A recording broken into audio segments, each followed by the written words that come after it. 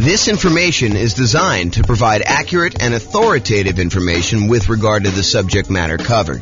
It is offered with the understanding that the presenters are not engaged in rendering legal, accounting, or other professional services. If legal advice or other expert advice is required, the services of a competent professional should be sought. Welcome to the Plano Real Estate Investing and Real Estate Financial Planning Podcast. Learn all about investing in real estate in Plano, Texas, with a combination of real estate financial planning and modeling with numbers specific to Plano, plus syndicated, more generalized recordings of live and pre-recorded real estate investing classes, not all of them specific to Plano. Be sure to stay tuned after the podcast for a message from our sponsors. All right, good morning and welcome everyone. I am James Orr, and we have a really exciting webinar for this morning. So the title of the webinar is why you still might want to invest in real estate despite high prices and high interest rates and lagging rents. So I've been thinking about this a lot. One of the things we're seeing right now is that over the last few years, especially, real estate prices have gone up very rapidly. But then in order to curb inflation, the Federal Reserve has decided to significantly raise interest rates. And so interest rates are way up on prices that were already very high. And rents are up, but they're lagging behind where the prices and the rents are. So we've got this sort of triad of forces all going against us being able to buy new leveraged properties that would have cash flow. So it is harder than ever to have positive cash flow on rental properties. You know, over the last, well, I guess it's been a year or two, but over the few years or so before I took my sabbatical and decided not to do much, we had a period where interest rates were on a decline, and I kept trying to tell people, look, everything is on sale. Even though prices are up, everything seems to be on sale because interest rates are down. That is not the case anymore. Now real estate prices are up, and maybe they're softening, or maybe they're even going down in your market, but interest rates have gone up so fast and rents are sort of lagging behind. In some cases, rents are sort of softening, and that's going to cause a little bit of a drop there, that it is harder than ever to have cash flow on property. So why might you still want to invest in real estate despite all these issues? And by the way, this is not a new phenomenon. You know, we've heard this song before, this idea that, you know, prices are too high, interest rates are too high, rents are too low, and it's hard to get positive cash flow. I'm a kind of a collector of old real estate investing books. And if you go read books from 80s, 90s, 2000s, it's all the same stuff. Can't get properties to cash flow. Here's the solution to get properties that will cash flow for you. And so I want to talk today about how to kind of overcome some of these strategies and why you might want to still consider investing in real estate. And I've got some interesting new things. And I'm going to try to keep it relatively short because I probably could talk about this stuff all day. In fact, there's a couple of points in here where I mentioned, you know, I probably should do like a full class just on this one little topic. So we'll kind of get there. So cash flow as a goal. So many real estate investors are focused on cash flow because of how you think about what it means to be financially independent. If you think about the three inputs that determine whether or not you're financially independent or not, it's these three things. Number one, passive income from things like Social Security, pensions, if you happen to be lucky enough to have a pension, or if you buy an insurance product called an annuity, which is basically you pay a lump sum. Sometimes you pay it monthly over a period of time before you actually receive it. But in most cases, you pay a lump sum. And then in exchange for that lump sum, the insurance company will pay you out a certain dollar amount, usually per month, until you die. There's some exceptions and variations on that theme, but the idea is you give them $100,000 and they give you, I don't know, whatever it is, 3% per year. So it's sort of like you're betting that you're going to outlive what you could have done yourself if you'd taken that same money, invested somewhere else by having the insurance company invest that. And so you give them $100K, and if you die early, then that's how they're able to pay out. Some people longer and some people shorter. So anyway, number one, passive income from Social Security, pensions, or annuities. Didn't mean to go off on a tangent on annuities. This was not intended to be an annuities class. Number two, net cash flow from rentals. And this is the one where I think a lot of real estate investors focus on cash flow. They're cash flow, cash flow, cash flow. I want to be able to be financially independent. And the way you do that is you have enough cash flow coming in for your rentals to be able to be financially independent. Yeah, that is one way to do it. The third way is a yearly safe withdrawal rate, a percentage of your assets that you have invested somewhere else that you can safely pull out, usually from the return, although you could dip into principal in some cases, on some type of invested assets, usually stocks, bonds, commodities. People aren't talking about Bitcoin quite as much anymore, except for the lawsuits and stuff. So, but that's an example of another invested asset. To be 100% clear, though, it's not yearly safe withdrawal rate on equity. The equity is what's generating your cash flow. And this is another kind of sub problem to what we're seeing in our current environment. Prices have gone up over the last few years, and anyone who's owned these rental properties, now we're in this really unique situation where we've got a bunch of equity in a rental property and a really good interest rate on our mortgage in a lot of cases, unless it's paid off. And so you're kind of stuck with this thing where you've got a ton of equity, and so your return on equity has gone down quite a bit. And you're like, well, I can't really, well, you can, but I think a lot of people are choosing not to do a cash out refinance or rate and term. We're definitely not doing rate and term refinance if you already got a low one, but cash out refinance on a property, because you'd go from a 3.5% interest rate to a 7% interest rate. And so it gets really ugly when you do that. But there may still be, oh man, I'm off on these tangents. It may still be a good reason to do that, which I'll have to do in another class. That's not today's class. Oh boy. So those are the three reasons why. Those are the three reasons people become financially independent. It's the three sources: passive income, Social Security, pensions, annuities, net cash flow on rentals, yearly safe withdrawal rate on invested assets. And so a lot of real estate investors are focused on cash flow because they're like, look, I don't got Social Security. Well, maybe you do at some point. I don't got a pension. I'm not doing annuity. So I'm really focused on this cash flow, this yearly safe withdrawal rate on invested assets. That doesn't make sense to me because I'm investing my money in real estate. So that's why they focus on cash flow. Although there are some ways to kind of get around that, which we'll discuss here very briefly.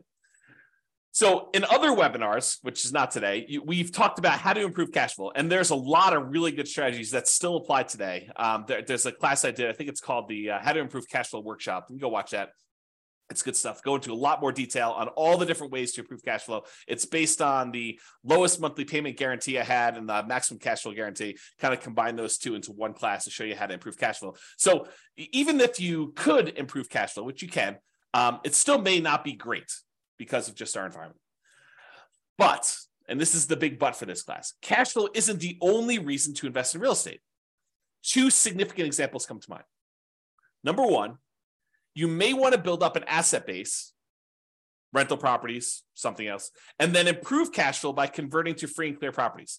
So imagine for a minute, and I probably should do a whole class just on this topic, but imagine for a minute, you buy a rental property, you buy another rental property, buy another rental property, you eventually get to the point where you have 10 rental properties, and then you let them grow for a period of time, and then you sell off 5 of them, pay off the mortgages you have on them, take any of the proceeds you had from those 5, and pay off the remaining 5 that you kept. Now you've got 5 free and clear rental properties that all cash flow a lot better. So you buy more than you need, you sell off some, and you pay off the others. And I've done a lot of modeling on this as a way to speed up your time to being financially independent. Turns out it's a lot faster. So even if you're not getting great cash flow on the properties now, but you've got some time, it may still make sense for you to buy the properties, then use the proceeds from selling them to pay off the other ones. Or another variation on this theme is you buy a bunch of rental properties, and because the overall return on the rental properties is usually greater than what you can get in stocks, and I'll show you an example of that today. I'll show you a bad example of that today to kind of make my point. But then you could have all these rental properties, and then as they grow over time, you could then take all those, sell off all of them, not just part of them to pay off the other ones, but sell off all of them, take that money and invest in something else like stocks, bonds, annuities, whatever you're going to do. And then you could use a yearly safe withdrawal rate on those invested assets, on the stocks then. So you kind of use your real estate as a kind of like booster rocket to get you where you want to go with a certain net worth. Then you use that net worth in order to live on a yearly safe withdrawal rate. So those are kind of like the two immediate exceptions of why cash flow isn't everything, right? So let's discuss building up assets and why specifically the first $100,000, acquiring the first $100,000 is the hardest. And then we'll return to real estate for building up your asset base. And for those of you that stick around to the end, I got some brand new stuff that I did yesterday, which I will share with you, which is crazy. I think it's going to blow your mind. It has to do with free and clear rental properties, buying properties for all cash, which I think a lot of people are like, that doesn't make sense. It takes so long and everything else. Well, not so fast. Not so fast on that one. Okay. All right. So here's a quote from Janet Lowe from, I think it's a book, Damn Right, Behind the Scenes with Berkshire Hathaway billionaire Charlie Munger. Charlie Munger, I think, is worth like $2.4 billion, something like that. What's a few hundred million here and there, when you're talking about billions, right? So here's a quote about Charlie. He's a billionaire. He's Warren Buffett's partner. They do a lot of investing, bounce ideas off each other. Really fascinating dude, super smart dude. So this is what Janet Lowe has to say about Warren Buffett, about Charlie Munger. Charlie Munger has said that accumulating the first 100,000 from a standing start with no seed money is the most difficult part of building wealth. Wow, a billionaire who is focused on investing for pretty much all his life says the first 100,000 is the most difficult. I'm continuing with the quote. Making the first million was the next big hurdle. So once you get to 100K, then your next goal is, hey, how do I get to this first million? Continue with the quote.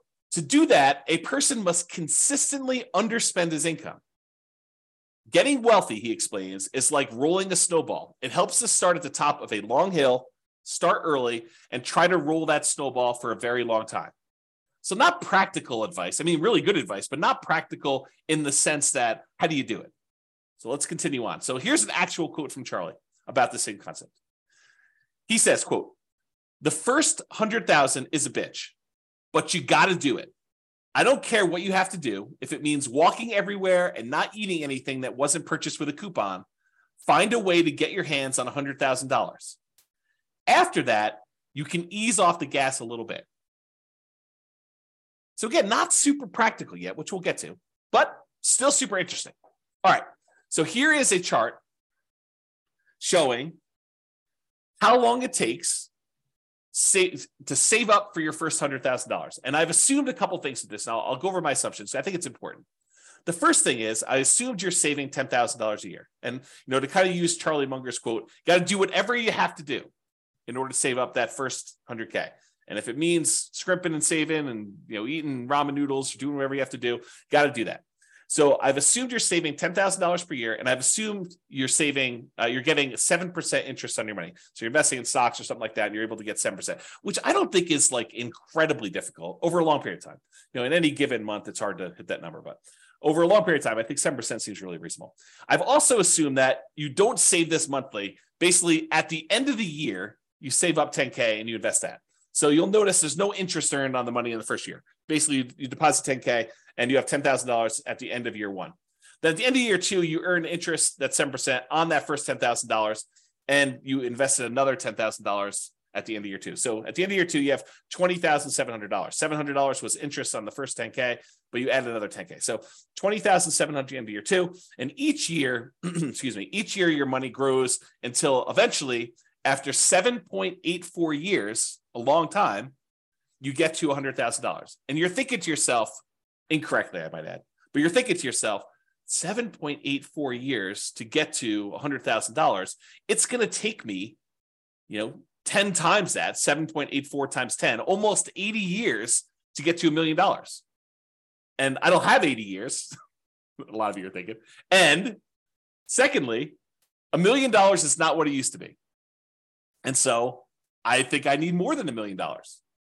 And so you've got some challenges. You're like, it's going to take me 80 years to do this. Well, maybe it won't take you 80 years. Let's take a look. Saving your first 200K. So in that last chart, we showed you the first 100K to get to this point took 7.84 years. But at this point, you've got $100,000 that you've got invested at 7%. And so part of the work is being handled by the money you already have invested. Sure, you got to keep adding the 10K, but the 10K is becoming less and less important over time. The money you have invested becomes more important. And that applies for real estate too. Once you get a rental property and it's kind of performing on its own, that continues to grow and you have to do less work to make more and more progress. Okay. So the second 100K happens in only 5.1 years. Whoa. I went from 7.84 years, almost 8 years, to about 5 years. That's a lot faster. It's 35% faster to save that second 200K. Well, that's interesting. Well, if it only takes, another, whatever it is, 9 more times for this, that's only 45 more years. That's a lot faster. It's becoming more interesting. All right, I'm going to jump ahead a little bit. We're going to go to 500K. So the first $100,000 took a little less than 8 years. The second one took a little more than 5 years. The third one takes a little bit less than 4 years, 3.78 years. The fourth $400,000 total, takes just a tiny bit more than 3 years by itself to get that last 100K. And then finally, in order to get the last 100,000 on your way to 500,000, it takes 2.5 years. So as you can see, it's getting faster and faster for each one. And you're not investing more each year. You're doing that same $10,000 each year that you do this. Okay. So when you get to your first million, after the first 500K, it's 2.14 years to get the next 100K, 1.87 to do the one from 600 to 700, 1.66 years to go from 700 to 800, a little less than a year and a half to do the 800 to 900, and that last $100,000, the 900,000 to a million, only takes you about 1 1/3 years, which is crazy. And if you think about it, that first $100,000, it took you 7.84 years to do it. But the last 400,000, 4 times as much, took you less time. It only took you 6.37 years to grow the last 400,000 on your way to a million, compared to a little bit less than 8 years to do that first 100,000. That's crazy, right? That's the challenge. So you got to do whatever you can in order to get to this first 100K. And, I don't know if I covered this explicitly in here. If I don't, I'll cover it now here. So this is the thing. If you're going to get nothing else from this webinar, you need to buy an owner-occupant property to live in. Why? Because you could buy it with USDA or VA if you're a veteran, nothing down loan. Some other lenders have 0% down loan programs, or there's 3% down conventional loan programs or 3.5% down FHA programs. But do whatever you can to save up enough money to buy just an owner-occupant property, because a highly leveraged owner-occupant property can get you to this 100K. That's all you need to do. You should do more, but if you just did that thing, it makes a huge difference in getting you there. Okay. All right. So this is what I was talking about before. Saving up your first million. It takes you 25% of the total time it would have saved you to make a million just to earn that first $100,000. Almost 25.5% of your total time to get to $1 million is the first 100,000. It takes you about 74.5% of the time, or about 3/4 of the time, to earn the next 900,000. If you think about it this way, it takes you 25.5% of time to first earn that first 100,000, 16.6% of time to earn the second 100,000, and then a little bit more than half the time, 57.9, in order to earn 800,000. So it gets crazy to think about how much effort goes into that first bunch, and then how much effort goes into this next one. And the same applies if you're like, okay, I'm already at 100,000, James. You're kind of talking below my level. This same thing applies to millions. So it takes you 25.5% of the time to earn the first million, although it's actually probably a little bit different than that. Still the same idea, though. And then it takes you about 75% of the time to earn the next 10 million. Okay? All right. So this just breaks down the total amount of time. In this particular example, it took you 30.73 years if you put $10,000 away and you're only earning 7% per year in order to get a full $1 million. And it breaks down how much as a percentage of time it took to do each one. By the time you get to that last million, it's only 4.4% of your time to earn that last $100,000. Super interesting. Okay, so here's the difference. Remember before we talked about if you're saving $10,000 per year? That's these numbers. And this goes from $100,000 increments all the way up to $1 million. And so if you're saving $10,000 a year, it took you 30.7 years at 7% interest rate in order to generate that $1 million. However, if you save $15,000 a year, it takes you 25.6 years. If you're only able to save $5,000 a year, it'll take you 40 years. If you're only able to save $200 a month, it'll take you 50.4 years. If you're only able to save $100 per month, it'll take you 60.3 years. So it shows you how over time this does this. Okay, so you can kind of look at that chart if you want to. Take a screenshot if you want to. Okay. Now, the interest rate you earn on your way to this $1 million, earning $100,000, that kind of thing, the interest rate you earn matters. So if you're only earning 1% on your money, not 7%, it takes you a lot longer to build up to that $1 million, which is right here. Okay. If you earn 10%, it's shorter, but it's not significantly different. So that first 100K, it took you 7.84 years at 7%. If you earn 10%, it's only 7.27. And the reason why is most of the effort is from you putting in that money. It's not the money. Later on, the interest rate matters more because you have more money invested. And so the interest rate impacts a larger portion of the amount that's getting you there. Okay, so you look at that. And you'll notice here that I only go to 12%. But leverage real estate's probably not 7% per year. And it's probably higher than that 12%. Now, it could be less, depending on which property you pick. It's not like this is automatic and a give me. But it's usually higher than 7% when you account for all the different areas of return when you buy real estate, not just cash flow. We're not talking about 7% cash on cash return. We're not talking about getting 7% cash flow on the amount you had invested. We're talking about the overall return you get from the tendency for properties to increase over time from inflation, which we often call appreciation. Properties going up in value over a very long period of time, like any given month, like this next year, property values can decline. In the next 5 years, property values can decline. But over a very long period of time, typically what happens to property values is they go up with inflation. It costs more to build the properties. It costs more in labor to build the properties. And so what tends to happen is property values overall as a whole tend to go up with inflation over time. Okay. Sometimes a little faster, sometimes a little slower. Sometimes they have significant uptrends over like the last few years. Sometimes they have significant downtrends like we did in 2008, 2009, that kind of period. Okay. But overall, long period of time, properties tend to appreciate over time. So that's one area. Cash flow, which we talked about, which, right now might actually even be negative. Depending on what market you're in, you might actually see negative cash flow. If you put down 5%, put down 20% in the property, the more you put down, the more likely you are to have positive cash flow on a property. If you bought a property free and clear without a mortgage at all, you're very likely to have positive cash flow on that rental property. If you put down more, if you put down less, you're more and more likely to have negative cash flow. Plus the return you get from paying down the loan on the property. Part of the monthly payment you make on a normal amortizing loan, 15-year loan, 30-year loan, 40-year loan, any of those amortizing loans that pay themselves off over a certain period of time, like a 15-year loan pays itself off over 15 years, 30-year loan pays itself off over 30 years. But I actually have a typo here. I need to make a correction. It says department pay down instead of debt pay down. Make a note. So debt pay down, the return you get from paying down a loan, that little amount of money in the beginning that pays down how much you owe, the principal on the loan, that increases over time. And the amount you make from that is also a return. Plus, when you have a rental property, not properties that you own, you live in, but if you have a rental property, you get a tax benefit of depreciation.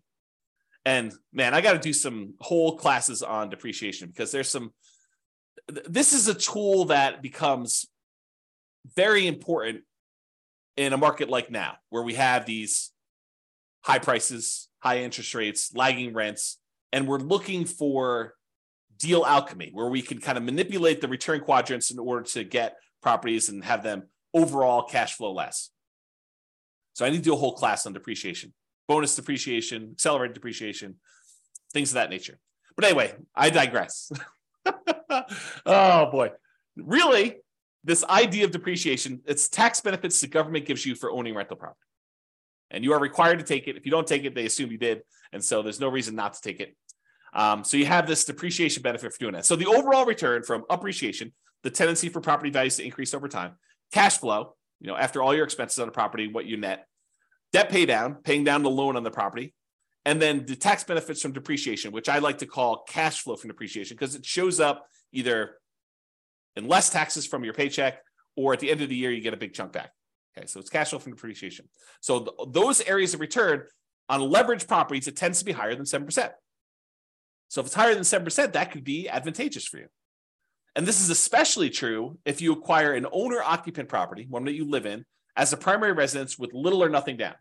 So you go buy a property with a USDA or VA loan, you get nothing down on that, or you put a 3% down on a conventional loan, or 3.5% down on an FHA loan, or 5% down on a conventional loan, and you're able to buy a property that is highly leveraged. The returns from appreciation, debt pay down, depreciation, if you convert it to a rental after a period of time, those are all usually really, really good. The cash flow may be ugly because you got very little into the deal.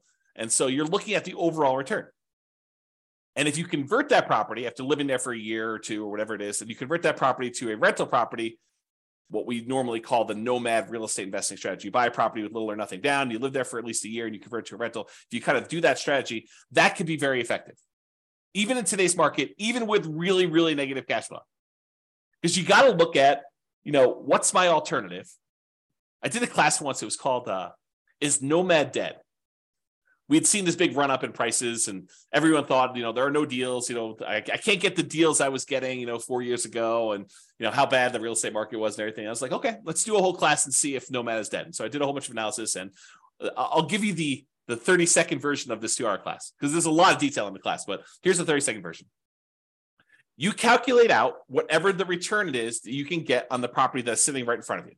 You find the best deal that you can in the marketplace right now. What's the best I could do? And you look at the return that you would get on that particular property. And you say, okay, it's whatever it is, 22%. Okay, it's 22% per year. What else can you invest in where you get 22%? That's the whole thing of the class. If you can go find something where you can get better than 22%, then go do that.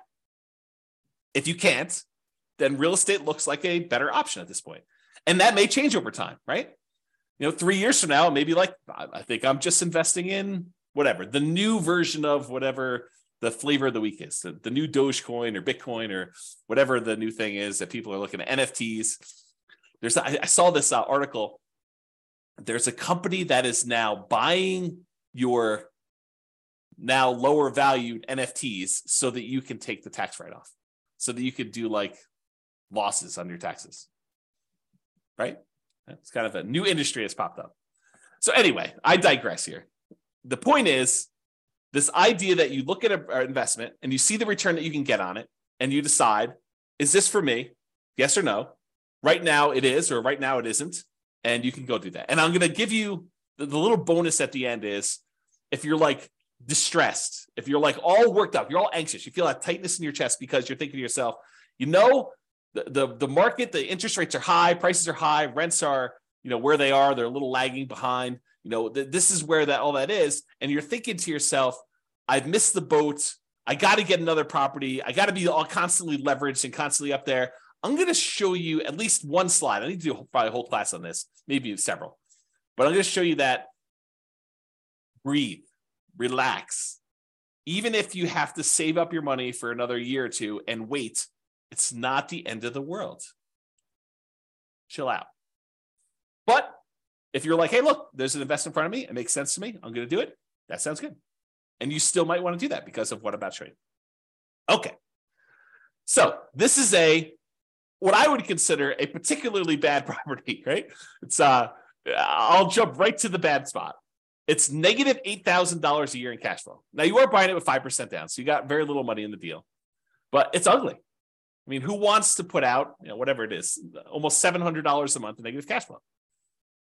But as an aside, if you were going to save $10,000 a year in order to get that first 100K and kind of build on that, if saving that is really paying negative cash flow to kind of invest over time in order to own this rental property, that's not the end of the world either. If you think about it this way, I'll kind of go off on a tangent on this. If you had put enough down, this thing would have positive cash flow. But you chose to put a little down, and now you're choosing to take some money each month and paying the negative cash flow. Really, you're just paying the mortgage payment. You're not getting enough in to do it, so you have to supplement it. But you're paying that negative cash flow over time. It's sort of like you're able to make an investment in this rental property over time. You are investing a little bit of money each month in the form of negative cash flow as additional down payment that you didn't make elsewhere. Right? I mean, isn't that what you're doing? You could have put more down if you had, whatever this property is. I don't even know, $500,000. You could have put $500,000 down. It would have had positive cash flow from day one. Could have put probably $250,000 down. Had 50% mortgage on the property, and it probably would have positive cash flow. You chose, in this case, to put 5% down, and so you have negative cash flow. So instead of putting, $250,000 down, you put down $25,000, and now you're saying, I put down $25,000, and I'll pay in $8,000 per year in order to acquire this property that overall makes me, in this case, $4,286 net. So $8,000 from appreciation and change, almost $3,000 in debt pay down, and about $1,200 in tax benefits. So overall, it brings in, almost $4,300. Okay, so that's the dollars now. So this property does that. Now, if we look at how much you invested and the return you got in that investment, the appreciation is a 50% return on your initial down payment. So from appreciation, for the property value going up, in value, you're getting a 50% return on that. Your cash flow is negative, a lot, almost negative 50%. In fact, they almost offset, right? So the amount of money you're making for appreciation is offset by the amount of cash flow you're getting on this property. In this particular example, with putting very little down on a property that I admit is a deliberate bad choice, right? And if you're in a market where this is what you can get, this is what you can get, right? And this is what you got to decide on.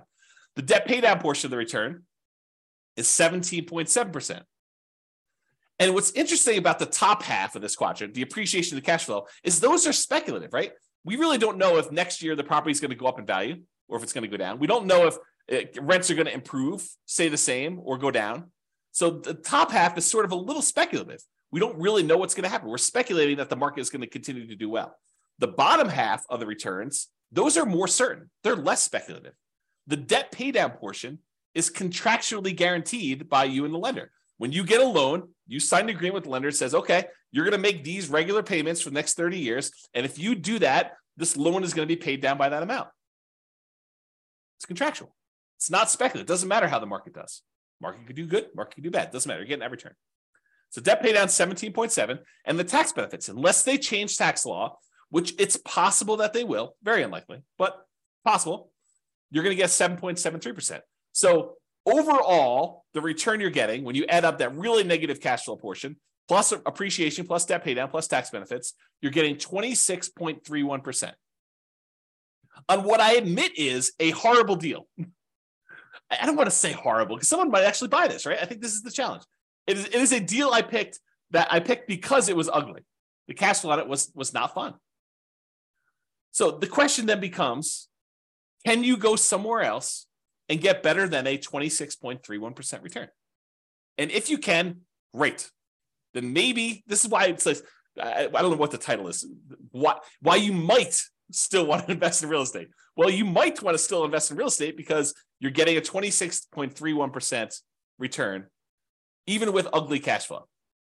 If you can go somewhere else and get a better return with similar risk characteristics, because you got to kind of take that into account, right? You can't go do, I'm going to go play roulette. I can get a 100% return on my money if I win at roulette. Yeah, maybe. Different risk characteristics, right? Okay. So anyway, if you can do better than 26.31, maybe you do something else. If this is the best you see, the best you've got available, then maybe you might want to still invest in real estate. Okay. So that's sort of the crux. Now, this was that years to save your next 100K. At 7%, it took 7.84 years to get that first 100K. At 25%, which this is 26.31. So at 25%, it's 5.61. So it's a lot faster. I didn't sum it up. I probably should sum it up in the future. But it just goes to show, like, by the time you get to that last 100K to get to $1 million, it's only 0.41 years at that rate versus this, I don't know, 1.24. And honestly, This is the problem we're seeing with other people right now in our marketplace. They've been building up their equity, right? The property values have been going up. They've been paying down their loan. They got really nice low interest rates, which the loan pays down a little faster when you do that. Your return on your debt pay down return is a little higher early on. So you're actually building up equity really fast. And so your return on the amount you have invested in the deal actually goes down. So the overall return we see as we own rental properties longer and longer and longer actually goes down until eventually when you pay off the property and you get rid of your depreciation benefit, eventually it approaches cap rate plus your unleveraged appreciation rate. If your property's going up 3% a year, which is what I use for the appreciation rate assumption, by the way. Some people are like, James, you get 50% return from appreciation. James says that he's getting 50% appreciation. No, I didn't say I'm getting 50% appreciation. I'm getting 3% appreciation, which seems very reasonable over a long period of time, especially considering the last few years. But 3% over a long period of time, it turns out the return from getting 3% appreciation is 50% when you only put 5% down and you have 1% in closing costs. Okay.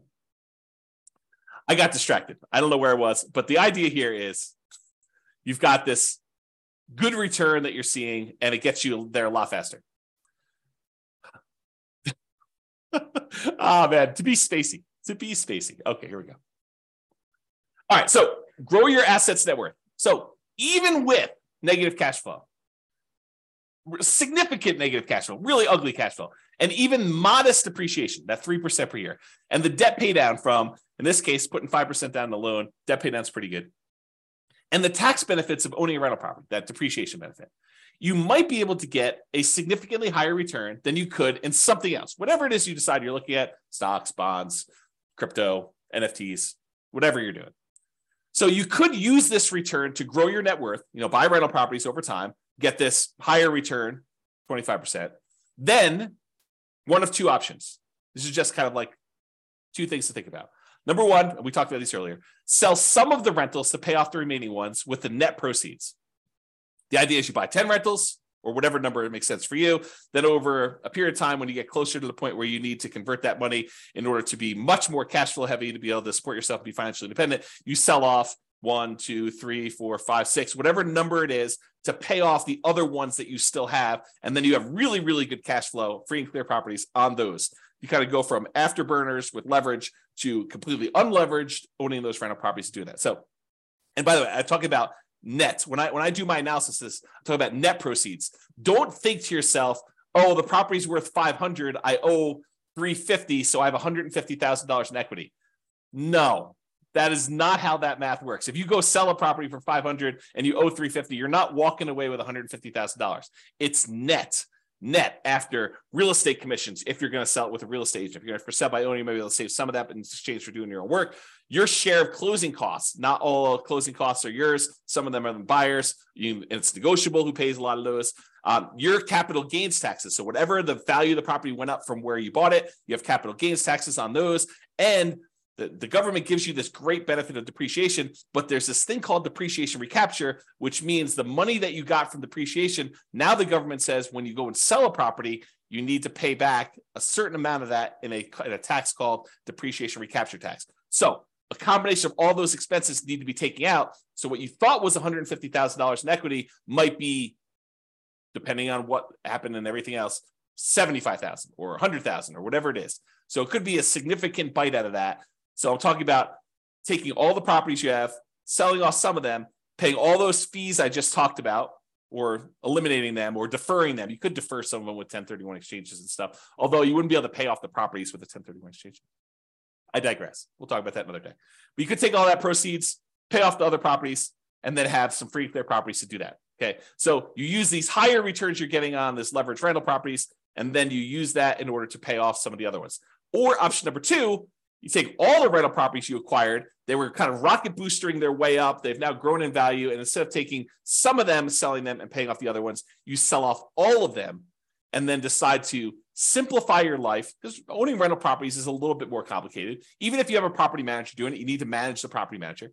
So now you take all the proceeds though, and you say, I'm done with all these rentals. They served me well while I had them. They did their job. Now I'm going to go invest in annuities or bonds or stocks or crypto or NFTs or whatever you're going to do, right? So you have this idea to do that, okay? So you sell off those, and then you take that and you put it into whatever it is that you're investing in, and you use a safe withdrawal rate on that money to do that. Or you go buy annuities and you use the annuity kind of return to do that. Okay.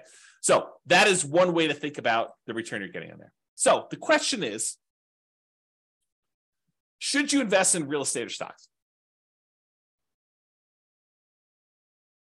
And what I did, it's got to give you some background here. I went and I modeled this question. Should you invest in real estate or should you invest in stocks in over 300 US cities with their current real estate prices and their current rents and the current mortgage interest rates. And I adjusted for a little bit of standard of living. So I said, if you're in a really inexpensive market, you're probably living on this number, because that's what you basically need in order to afford properties in that market. But then I also said, in order to be considered financially independent, you need to replace that number in passive income and other things in order to be able to get to that number. So if you're in a market where I was like, hey, look, you need $5,000 in order to be able to do this, $5,000 per month, in order to be able to buy properties in that market, I also said that your passive income needs to equal $5,000 a month. If you're in a market that requires $10,000 a month in order to be able to buy properties there, then you need to replace $10,000 a month with passive income. So the bar to be financially independent in more expensive markets is also higher. I kind of made it that way. Okay. So what we're going to do is we're going to look at 3 different strategies. What if you did this nomad strategy where you went and you bought properties as an owner occupant, put 5% down. You have private mortgage insurance when you do that in almost all cases. There's some exceptions like VA loans, but VA loans got their own funding fee, which is essentially private mortgage insurance paid as one fee in advance. I digress. So you basically have this whole thing where you do a nomad, you're buying a property as an owner occupant. You got to live there for at least a year. It's a requirement of the lender. Then once you're done living there for a year, you can convert it to a rental. Sometimes it's more than a year in order to be able to have enough saved up to buy the next property. But you do that and you buy rental property after rental property after rental property until you get up to 10. I maxed you out of 10. And then once you're positive cash flow and any money you have invested in that kind of triggers to be financially independent, that's when you do it. So you're buying property as a nomad, doing it that way. I also modeled you doing 20% down. You're like, look, James, I'm not messing around with moving into properties and living there for a year. It sounds horrible to move 10 times. Okay, no problem. I will show you the math for doing 20% down, non-owner occupant. You don't have to move into the properties. I think I assumed that you bought a property to live in first, and then you did 20% down. Maybe I didn't. I did both, but I don't know what I did in the presentation. So I just assume you're buying 20% down, non-owner occupant properties where you're not moving in, you're just buying rentals with 20% down. And then I also did the same thing where you do 25% down. Okay. So what are the results? Well, let's look at Nomad first. When you do Nomad versus investing in only stocks, you don't buy any properties, you rent yourself and you only buy stocks. Doing Nomad at a 305 markets, doing Nomad is better in 220 of the cities. Doing stocks is only better in 31 of the cities. And in 54 cities, it didn't make any difference at all. They were basically the same. I'm going to pause for dramatic effect. Take a drink. In other words, this question of, should I do real estate? Should I invest in stocks? If you do the Nomad strategy, put 5% down, move into the property, live there for a year, convert that property to a rental and repeat the process, it is better to do that strategy than to just invest in stocks in 220 of the 305 cities. In 31 cities, it is better to have done stocks. Faster to be financially independent. This is speed to financial independence.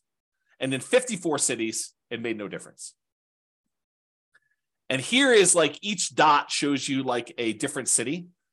And the difference is how many months better was it? Not how many months it took, but how many months better was it? And the red dots are all the ones where it was better to do Nomad by that number of months. So, and I did it based on price of market. So I want to show you, look, in more expensive markets, is it always better to do Nomad, or less expensive markets always better to do Nomad? But so for example, right here, this dot shows you that the properties in this particular market happen to be in the $130,000 range. And it is almost 400 months or almost 500 months better to do Nomad than to invest in stocks. With this green one, $150,000 market, it was probably about, 180 months better for you to do stocks than it was to do Nomad. So a lot fewer green dots, where it's better to do stocks, a lot more red dots. And I want to point out that sometimes it's significantly better, not just like a year better, but sometimes significantly better in terms of months in order to do Nomad than to do stocks. Kind of fascinating, right? All right. What about net worth? You have a higher net worth after 40 years in 275 cities doing Nomad than doing stocks. You have a higher net worth doing stocks in only 30 cities. And there was 0 where you had no difference at all. Okay. So, there's basically 30 cities where it would have been better for you to do stocks in terms of net worth, not time to financial independence. Financial independence was one before. And so this shows you the difference in net worth. In this case, the green one's Nomad. So the ones, the higher you are away from 0, the bigger the difference in net worth is difference in net worth. And the red ones show you the ones where are stocks. And those are relatively small better. So it's like, yeah, they're better at 40 years, but not that much better. Like there's sometimes when Nomad is a lot better. And so you got to look at this. Okay. Is this helpful for anybody? You guys want to let me know? That'd be great. Because I like this stuff and I'd like to do more classes on this content if you guys are interested. So let me know in the chat box, if you could, for those that are not sleeping. Okay. Yeah, see, people love it. That's awesome. Thank you. Appreciate that. All right, 20% down. So we did Nomad before. Now we're going to compare 20% down to investing in stocks. So if you're going to do 20% down, and this time you're not moving into properties, you're just buying non-owner occupant rental properties. You're like, forget this, dealio where you're moving into properties, James, you're crazy. And no one's going to move into properties. A lot of people do, but I digress. The saying of the day is I digress, because it seems like I'm all over the place today. Okay, in that case, doing 20% down will get you to financial independence faster in 220 cities. It'll get you faster doing just stocks and not doing 20% down rentals in 28 cities. And in 57 cities, it doesn't matter. Okay. And here's how much better getting to financial independence. This is number of months better. All the red dots are, it's better to do 20% down, and it's by this number of months, the distance away from this 0 line. So the distance there. And this is the price point of the houses in that market. So on a 300,000-ish type property, it's like almost 580 months better for you to do whatever this is, 20% down than to do stocks. And here's some green ones to show you the ones where it's better to do stocks than it is to do 20% down rentals. So the overwhelming majority of the time it does this. And and this sort of reminds me, you hear people speak with authority, different real estate forums, online, at real estate investor clubs, wherever you talk to real estate investors. You hear them speak with authority. You always need to do this. It's always better to do rental properties. It's always better to do stocks. It's always better to do whatever. It's much more nuanced than you think, right? I'm showing you that. I'm showing you the data. And could my assumptions be wrong? Absolutely. No doubt. I am not infallible. I do my best to try to make sure my data is accurate. And you can drill down and look at any city, right? Like I've had, in order to be able to show you this chart, I had to do the analysis for 305 cities. Now, this is just me aggregating all the individual analysis and showing you what's going on. So this just goes to show you that you need to do your homework. And if you're in one of these cities, then maybe real estate isn't as good as investing in stocks, right? If you're in any of these cities, though, it turns out it's better. And maybe the assumptions, is it possible? This is like where I just throw everybody under the bus. Is it possible we all buy a whole bunch of real estate and 10 years from now, we have something worse than we saw in 2008 and the real estate market goes to 0? Possible? Maybe. I don't know, right? But who can predict the future? Is it possible that stock market returns from here on out are 0? Maybe. Is it possible stock market returns from here on out are 30% a year? In which case it probably crushes real estate. Is that possible? Sure. I mean, we don't know. We don't know the future. No one can predict that. But I'm showing you based on some very reasonable assumptions. So I show you all my assumptions. You can go look at it, go dig into the city and look. Anyway, I digress. That is the saying of the day. So a lot faster for doing 20% down in a lot of cities, a little slower in others. Higher net worth. You have a higher net worth putting 20% down in 275 cities. You have a higher net worth investing only in stocks in 30 cities, higher than investing 20%. Okay, so 275 to 30. And then here's the net worth difference. Again, there's a lot sometimes with a very significant big difference, a lot of them with little difference, but sometimes it's a really significant difference if you invest in 20% down rentals versus doing that. And one other thing I'll add, when we talked about Nomad, you had to do it in your local marketplace, right? Because you're moving into the properties, you're owner occupying. So if you happen to be in, I don't know, pick any really expensive California city, you have to do it in that marketplace because you're moving in. When you do this 20% down plan, and you happen to be in a market where buying properties even with 20% down has really ugly cash flow, you can choose to pick another market. You can go pick a market that has historically better cash flow because you're not living in the properties. So you could be living in Los Angeles and decide I'm going to invest in Atlanta, right? As just an example. And I didn't model that, right? I modeled it forcing you to invest in your local market with those properties. So you maybe even these red ones, you could say, I happen to live in Los Angeles. Real estate historically has not cash flowed very well here. Maybe the overall return's better, but it has a cash flow here. Why don't I go pick a market that is better historically? And who knows what will happen in the future. So you could do that. So there's even more to this. There's even more nuance flavor to this. Okay. All right, 25% down. We've I built up. You know what I'm talking about now. 25% now versus stocks. 25% down is better in 228 cities. Investing in stocks would have been better in 26 cities, and in 51 cities, it didn't matter. And this is time to financial independence. So it would have been faster to be financially independent if you put 25% down, bought non-owner occupant rentals in 228 cities. It would have been faster for you to be financially independent if you invested in stocks in 26 cities, and 51, it didn't matter. And then here's that distance, basically how much longer the difference between one and the other. And all the red ones are the 25% down. The green ones are you investing in stocks. And you can kind of look at this. And then higher net worth. You have a higher net worth investing in 25% down rentals in 277 cities. If you only invest in stocks, it was better in 28 cities and 0 with no difference. And then here's the difference in net worth. So sometimes it's really significant difference in net worth. Sometimes it's much, much lower. Okay. Last few slides. This is sort of the bonus content.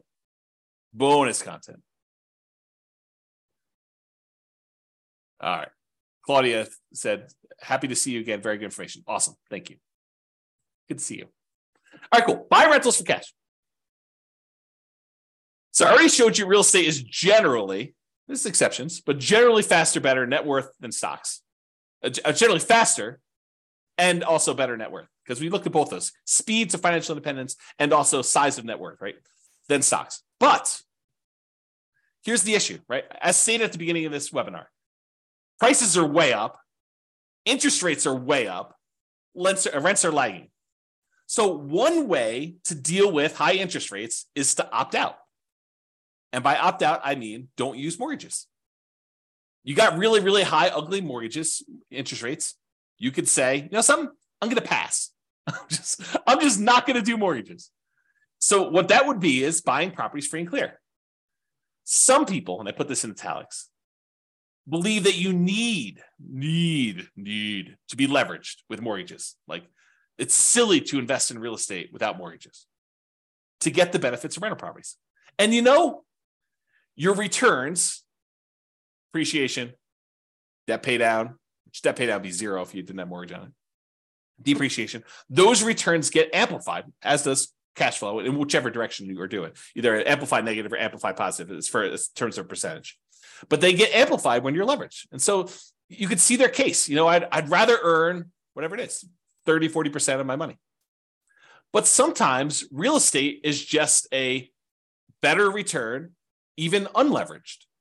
You get depreciation, you get unleveraged cash flow, and you get appreciation, unleveraged. And the combination of what your cap rate is, which is basically your cash flow if you own a free and clear property, what your cap rate is, plus your appreciation, plus that tax benefit, is better than what you'd get investing in stocks. And in those cases, maybe it still makes sense to invest in real estate. So I probably need to do an entire class on this, but just a little bonus for you. So this is sort of the framework for which scenarios we need to run. So we need to do a scenario where you do buy an owner occupant property to live in, and one where you say, I'm going to forego buying an owner occupant property to live in, and I just rent myself. So you've got two different groups. And then in each one of those, you need to decide how you're going to invest, whether you're going to do the nomad strategy and keep buying owner occupant properties and converting them to rentals, or if you're going to do, which I guess doesn't apply if you're renting, but that's the exception.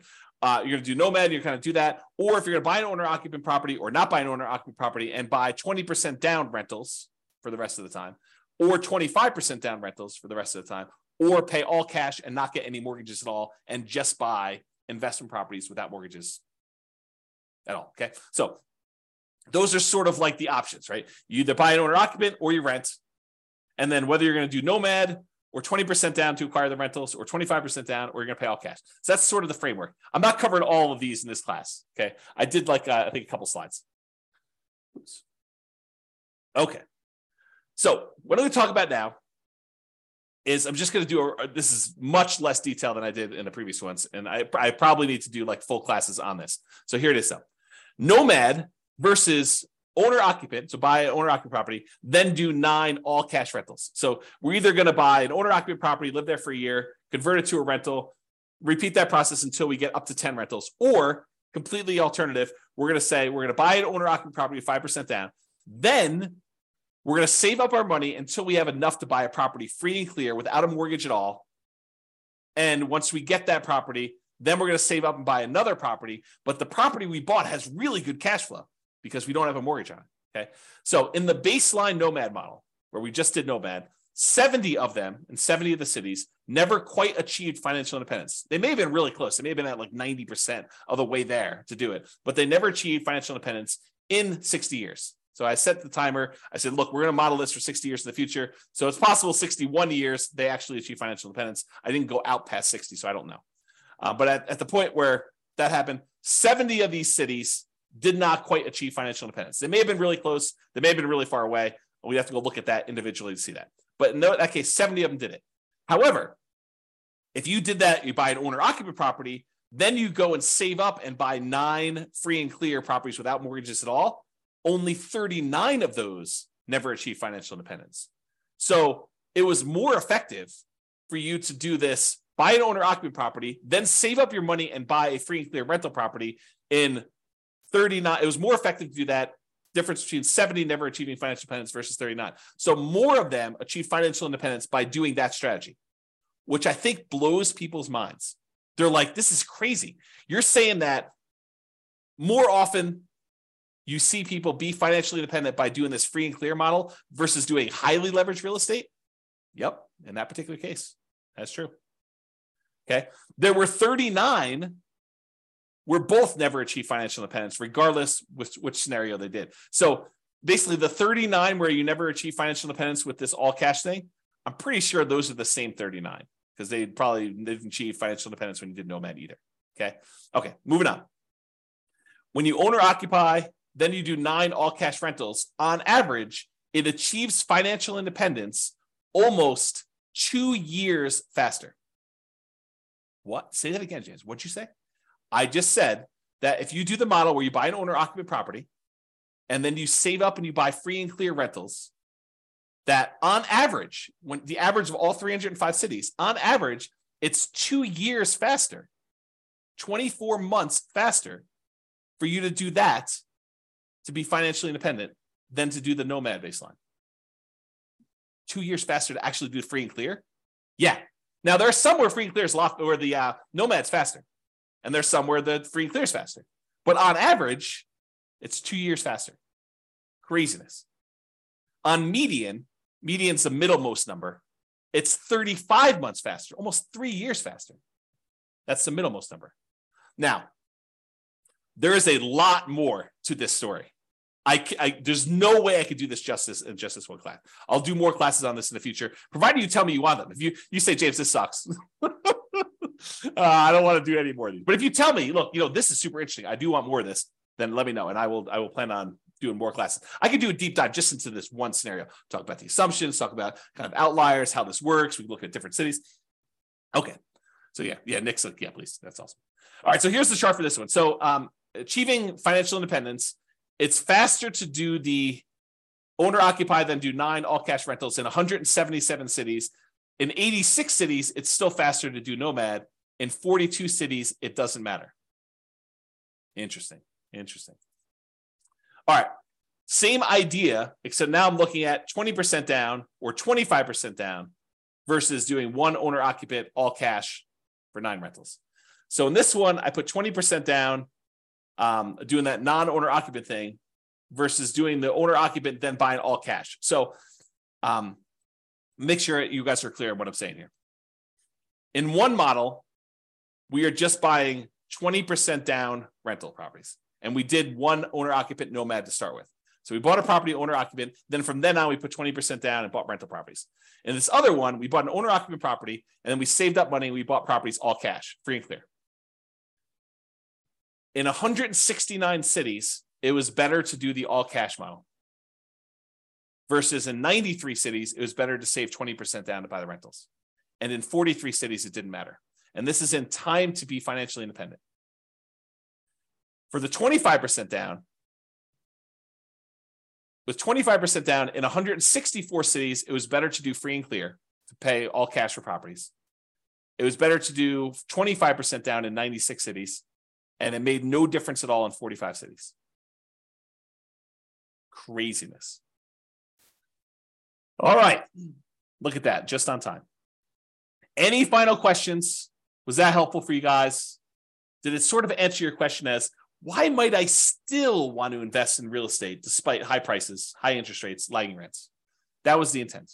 Kind of give you an expanded view of some more subtlety and nuance to this whole real estate investing question. Cash flow is not everything, and it's not the only approach. Leverage property cash flow. Is that helpful? Any final questions before I let you guys go? No questions? Oh, wait, one question. Awesome. You're very, very welcome. Yes, excellent content. You're very welcome, Nick. All right, guys, that's all I got for you. Have a great day. I am doing a class tomorrow, so if you want to log in for that, it's on cap rates. So anyway, I will talk to you all soon. Bye-bye for now.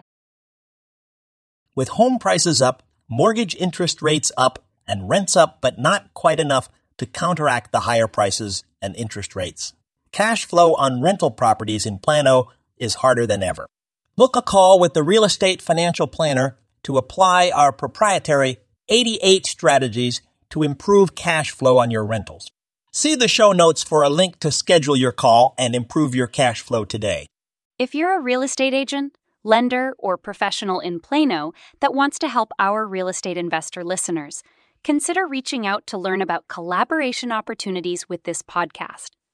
We'd love to add more value to our listeners by having you assist our investors buy, sell, and finance their real estate investments. See the show notes to schedule a call to discuss collaboration opportunities.